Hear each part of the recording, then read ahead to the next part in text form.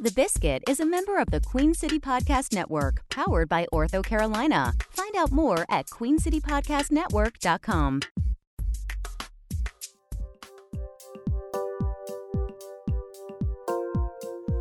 Hello, Biscuit listeners, and welcome to another freshly baked edition of the Biscuit Podcast, celebrating Charlotte's creativity every week. I'm your host, Andy Go. Just a few weeks ago, DigiBridge founder and CEO David Jessup announced that he was stepping down from his position to go to law school. I was able to catch up with David at DigiBridge headquarters to talk a little bit about his decision. You'll hear David talk about what made him want to go back to school, whether or not he plans to return to Charlotte, and if he feels satisfied with the work that he's done at DigiBridge. Around that same time, DOMii was taking home the crown at CLT DJ Battle held at Camp North End's Duppin SWAT. DOMii rocked a packed house with a mix of house, world, and hip-hop beats that you may have heard if you listened to last week's episode of the Biscuit Podcast. DOMii spoke to me about how she prepared for that set, how she fell in love with DJing, and what separates the good from the best. Let's take a listen.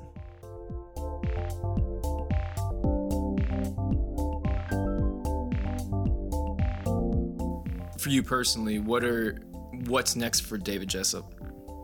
So this fall, I'm excited to head home. I will be heading home to the University of Miami and sort of checking off one of those long-term goals to attend law school. So I will be heading in about 2 weeks down to Miami to jump back into school. Has it always been a plan of yours to go back to school, or is this something that has manifested itself recently? In undergraduate, I studied political science and pre-law. I had planned in 2009 to go to law school. Height of the recession, sort of realized everyone around me was also going to law school, and that was about the same time when Teach for America approached me, offered an opportunity to support their mission to ensure that all kids have access to an excellent education.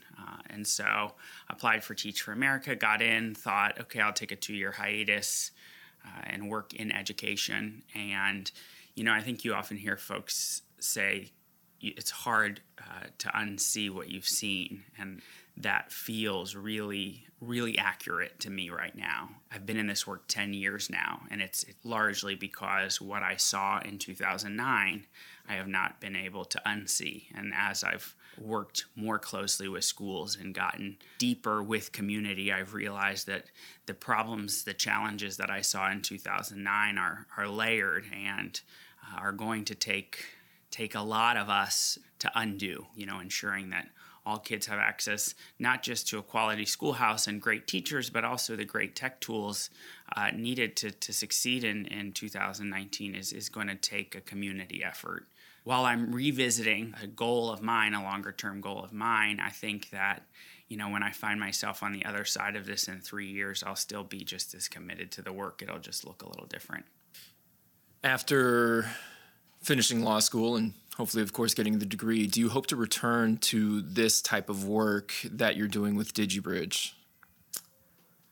I think that's a great question, and I'm not exactly sure where I will land in 3 years. I think today, at 32 years old, I know now more than ever that I don't have this figured out.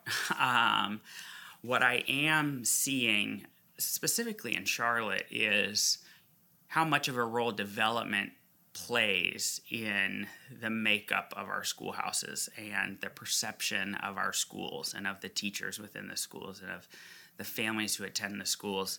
And so I am interested in better understanding the practices of development, the practices of real estate law specifically, to understand how housing policies and other policies related to development play a role in either supporting our schools or not. Some of the segregation that we've seen in this city has truly been intentional, and I think we're going to have to be just as intentional, probably more intentional, if we want to see our schools reintegrated. Want to make sure that we are a great city with a great school system. How satisfied would you say you are with the work that you've done in the 5 years here at DigiBridge? Yeah, I am absolutely not satisfied. I will not be satisfied until, every child, whatever the number is now, 150,000 kids in Charlotte-Mecklenburg schools all have access to the tools they need and the supports they need during the school day to achieve. My return to school is because I am not satisfied with where we're at. That does not mean that we have not made some great progress, celebratory, nonetheless, still requiring attention and requiring a larger groundswell of folks to join us in this work. The last couple months I've become really comfortable with saying I was nothing more than an organizer. And I really think that to be the case. Really all I did was organize people who were already committed to this work that just didn't know how to plug in. The next phase of this work is going to be the more challenging phase. We're going to have to connect with people and we're going to have to engage people who don't see this work as important, or they see it as important but for only their children. We need to get everyone in this region on the same page as it relates to access and equity in our schoolhouses, and one of the places where a starting point is DigiBridge. A starting point is computer science for all coursework. That is not the end-all, be-all. That is not the solution. It is one prong of many. All right, David, last question here, but it is a two-parter. What are the next steps for DigiBridge, and how is DigiBridge going to evolve without you? So next steps, the board has been working diligently with social venture partners to identify my successor, and we've been doing that work for a number of months now. I have decided to step back from that process and allow for the board to really make the informed decision. I know we had a number of really incredible candidates, and I have put together more or less some founding principles that I want for us organizationally to commit to ourselves indefinitely. And the board adopted those at my last board meeting, so I'm really proud of that work. And I think those principles ultimately will ensure that the organization continues to evolve, but also prioritizes community-based approaches, solutions that are driven with community, not for, and that we are, continue to live out our mission and commit to disappearing. 20 years from now, if this organization still exists with the same model of work and the same mission, we effed up. Why do we need to be here 20 years from now? So, we talk a little bit about sustainability, and that's more sustainability from a perspective of how do we ensure that we are around to see this work through. It's not how are we ensuring that we have jobs for the next 10 years within the organization. I am hopeful that in the next 5 years, and I've said 10 now, gone 3, 5, 10, I am hopeful that, at our 10-year mark, we will be able to celebrate equity of access and a true pathway for all K-12 learners to, number one, introduce themselves to computer science and STEM education principles, and then number two, to actively pursue those learnings throughout their school day, which will then ultimately translate into coursework or workforce development that will ensure economic mobility, and or long-term success. David, thanks so much for your time. Yeah, thank you for having me.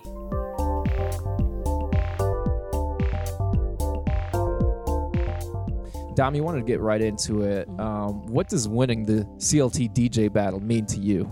It's really cool. It's a cool story, actually. I definitely am not a battle DJ. That's not something that I ever thought I would actually do. They came to me a day and they wanted to do it for the festival. Charlotte Shout Festival, yeah. Mm-hmm. It got rained out. I agreed to do it because I said no, but They came to me. They wanted to talk about it a little bit and explain why they wanted to do the competition, and it made a lot of sense to me. They wanted to take a bunch of DJs from different areas of music and put them together, kind of create this hype with the DJs, which I totally understand. Like my music is, I'm really deep into the electronic scene here, so house music is my thing. Like that's what I produce too. So definitely it was not something that I was planning on doing, but it means a lot because it brought together a lot of people, and I felt like a lot of people got to see a different side of my DJing and see that, I have been working really hard in all aspects of music. And I was honestly really surprised that I came home with the win, but I just did what I do, like basically. Like I had fun up there, so it was nerve-wracking a little bit because the crowd is definitely a crowd I'm not used to playing to, but it was cool. Yeah, so how did you prepare for that? Because you said that this was your first DJ battle ever, and, kind of new environment, weird format. How did you prepare your set for that? Or did you just get up there and kind of spin? So I didn't, to be honest, I didn't actually like really prepare until the day of. But what I did, I went on my computer. What I definitely love to do is get on Ableton and like start messing with things and make edits and remixes and bootlegs and stuff like that. So I was like, let me do something that I know how to do. I created an intro for for when I went on. Like it made it sound kind of cool. Worked in these edits that I had made, and I used to DJ. Basically, I just took things that I know really work while I'm DJing live, and was like, all right, I'm gonna take this portion of songs that really work well together from experience and just do it there, because I only had like 3 minutes, so I was like, all right, I'm gonna try to do this as fast as I can, and see what happens. So I want to take a listen to one part of your set in particular that just made a huge impression on me, and that was that beat drop in that Indian song that Jay-Z made famous. Yeah. What's the name of that song? It's called Mundian Bakte or some. It's hard. I honestly don't know what it means. I knew this song from a very long time ago when I lived in Romania, and it was like the jam there. And like I heard it again one time, and I was like, I have to download this. And ever since then, I play it in every set. Okay, so let's take a quick listen to that beat drop.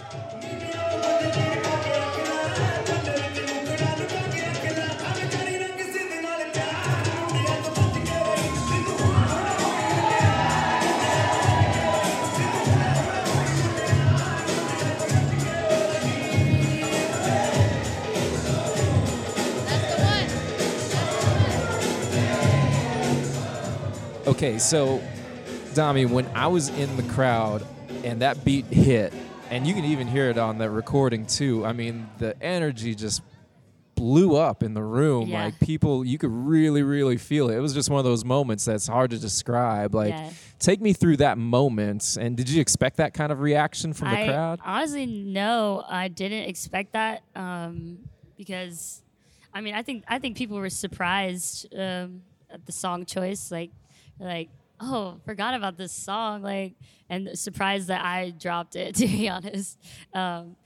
Punjabi MC is the, but it's a great, oh my God, I love it. It's a really cool Indian song that I heard when I lived in Romania, and it was on the radio all the time. I loved it, so it brings back memories for me. I think it brought back memories for other people too, and that was cool. That got me excited to keep playing my set. Definitely. The energy was up then, so I was like, all right, I got this. Let's talk about you as a musician. So tell me about where the name DOMii comes from. In college, I played soccer at Lenore-Ryan University in Hickory. That's how I ended up in North Carolina. Honestly, I'm from Maryland, but I got a scholarship. My teammates called me Dom because it was short for my last name, Dominguez, and easier to say on the field than Ariel. So I literally just got the nickname Dom and DOMii. It's just easier to say. And then I was like, when I started DJing, I was like, all right, DOMii is my DJ. It's a nickname. So it worked out really, really nicely. So coming from Lenore-Ryan, how did you get to Charlotte? So I actually started DJing in college, like throwing my own parties in my basement. Actually, the first party I ever threw was in my basement. Hey, like any good DJ does, right? You got to rock your basement Set first up before the you can rock anywhere sounds. else. Yeah, it was an amazing party actually, and then worked bars and then clubs. Started DJing clubs. People heard of me in Charlotte, so they brought me to label here when it was. And I brought a bunch of people from my school there, so it was a good way to get myself into Charlotte. And after that, the rest is history. They really liked me there. I started opening for like bigger DJs, and then found my way into all areas of DJing in Charlotte. So where can people find you now? Where are you most likely to pop up at behind the turntables? Ooh, lately I've been almost everywhere here in Charlotte, which is great. Like home base is definitely like as soon as I moved to Charlotte, SIP Charlotte was like I've been there for about 4 years, and they're amazing people, and that place is awesome all the time. They bring really good DJs. I'm there a lot of times. Merchant and Trade, Prohibition. I do a lot of electronic music shows. SIP is also the place that hosts my monthly party, Housework. I bring a bunch of house DJs to come DJ in the basement in SIP, and it's really fun. It's cool. How did you fall in love with DJing? How did I fall in love with DJing? Oh, this is actually an interesting story. I studied abroad in London my sophomore year of college, and I was a graphic design major. I hung out with a bunch of really cool like artists, and went to the art school there. When I went out, I would hang out with a bunch of the DJs there. The music scene in London is amazing. It's underground. It's cool. Like everything is influenced by music there. So hanging out with those DJs, I was just like, this is amazing. I've always had, an ear. Like I'm always listening to music. So I just felt like gravitated towards all of that. And I came back here after I studied abroad and bought my own setup and just did it for fun. Then started throwing my own parties, and it just swirled into this crazy story where now I'm only DJing, and it's my life now. So it's awesome. Tell me, what do you define as the role of the DJ? I think it can get washed over a lot by casual music fans, kind of what a DJ is, and traditionally what a DJ is represented, especially in hip hop music too. Yeah. What do you consider the role of the DJ? Well, there are definitely different categories of DJs, and all of them should be respected. And that's what's cool about DJing is that you have people with different styles, different purposes. Like I'm DJing at Merchant and Trade, right? It's not really a party, but I'm there in the background, right? I'm playing background music. I'm creating a vibe. It's still just as important, and you should still just get paid just as much for that as you are like DJing at a bar where you're supposed to get everyone really lit and crazy. Like if you're the focus of the show. Yeah. Or you could do like if you're a producer, DJ, people listen to your music. They come to see you DJ like that. Then your job is to play your music and to create that vibe for these people that are looking at you, and you're the center of the attention. But like it's not always about being the center of attention, which is cool.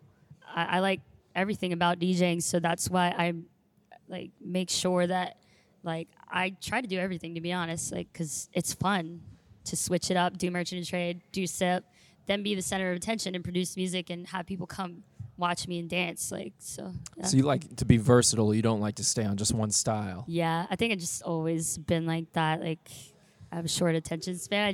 I get bored with things really easily, and so I have to like keep switching up. I think which just helps me become a better DJ too. Like. You're right, exactly, because a good DJ, of course, in my eyes, is somebody who can read the room, read the energy, and be and harness that energy somehow. I guess that my point is, reading the energy, knowing what your job is there, and doing it well, and knowing your music and studying. Yeah, it's not easy. People think anyone can DJ, I'd say, and not anyone can be a good DJ. So what separates a good DJ from somebody who's still learning? I think definitely someone who does their homework, and I think sometimes I think DJing can't be really taught. To be a good DJ, you just have to have good taste, really, and that's something that can't be taught. You can do your homework though and dig into different types of music. Like every type of music is what I dig into everything, and it helps. Like playing that Punjabi MC, like I dug for that song, and I knew, like, I did my homework. Like it's a dope track, and people like it, and it worked really well with the hip hop array, like stuff like that. Practice too, like I've been able to like practice live with crowds and kind of know. So I think that also helped me in the DJ competition as well. What goals do you have as a DJ? So as an individual, I think. As an individual, as a person first. Yeah, well, actually, I'm in a producer duo called Bitch Be Cool, and we've been doing really well. It's shout out to Raven, who's the other half of Bitch Be Cool. He's in LA right now. He is from North Carolina though, and that's how we met. And we started making music together. He taught me so much, and now our music is getting a lot of hype. Diplo is playing our remix of Billie Eilish. It's being played on Sirius XM on Diplo's Revolution too, on repeat, like a lot. Cascade dropped one of our remixes, so that is, I think, my number one focus, to be honest, is to produce music and be able to play it with Raven, who's one of my best friends, and that is like the dream right there, because you're playing music with your best friend, and you're getting paid for it, and people want to listen to our music. So that's definitely number one goal for myself as an individual. Like, I still want to be able to, people are like, well, can you do both? I'm like, yes, I can do anything I want. So I want to do DJing too for DOMii. I love DJing, so open format, like, but I do enjoy doing things that I want to do, like house music, cool parties, cool things, different, creating something new, not something that's been done before, like repeating the same places over again, like DJing at the same places. It becomes very repetitive, and I definitely just want to keep growing my brand so I can travel more, become the best version of DOMii that I can, and Bitch Be Cool. So traveling is definitely the goal too. Like, I love travel. So DOMii, I'm gonna let you out of here on this one. What is the best part about being a full-time creative? What is it? I get to make my own schedule. I don't have to listen to anyone telling me what to do, because I think I'm motivated enough and like excited enough about music to make myself. It doesn't feel like work, to be honest, but it is work, and I think only certain people who are truly motivated can do it. So, but that is the best part, and it's worth it. You're doing what you love, and you're getting paid for it. So that's awesome. All right, shout yourself out. Where can people find out more about DOMii? And Bitch Be Cool. Yeah, so Bitch Be Cool has a Spotify. You can definitely find us on Spotify. It's Bitch space B space Cool. And that comes from the Quentin Tarantino movie, Pulp Fiction, by the way. But Instagram, Ariel_DOMii. Facebook, you can just search DOMii. It's DOMii, by the way, 2 I's. Just because someone else had the with 1 eye already. And you can find me on SoundCloud too. Just search DOMii, and you'll be able to find all my stuff. DOMii, thanks once again for sitting down with us, the newly crowned winner of the CLT DJ battle. Hey. DOMii, thank you so much. Thank you so much. Appreciate it. Thanks again to David, Jessup, and DOMii for speaking with us. And more importantly, thank you, the listener, for tuning in to the Biscuit Podcast. That's all the time we have for today's episode of The Biscuit. Remember to subscribe to The Biscuit Podcast for free on Apple Podcasts, Spotify, and wherever you get your podcasts. Please leave us a rating and a review so that other creative Charlotteans can hear about us, or better yet, just tell your friends to listen. Finally, get the scoop on Charlotte's creative scene delivered straight to your inbox every Thursday by subscribing to the Biscuit email newsletter. Do that now at biscuitclt.com. The Biscuit Podcast is produced by Tim Miner, Matt Olin, and Andy Go. Music by Harvey Cummings.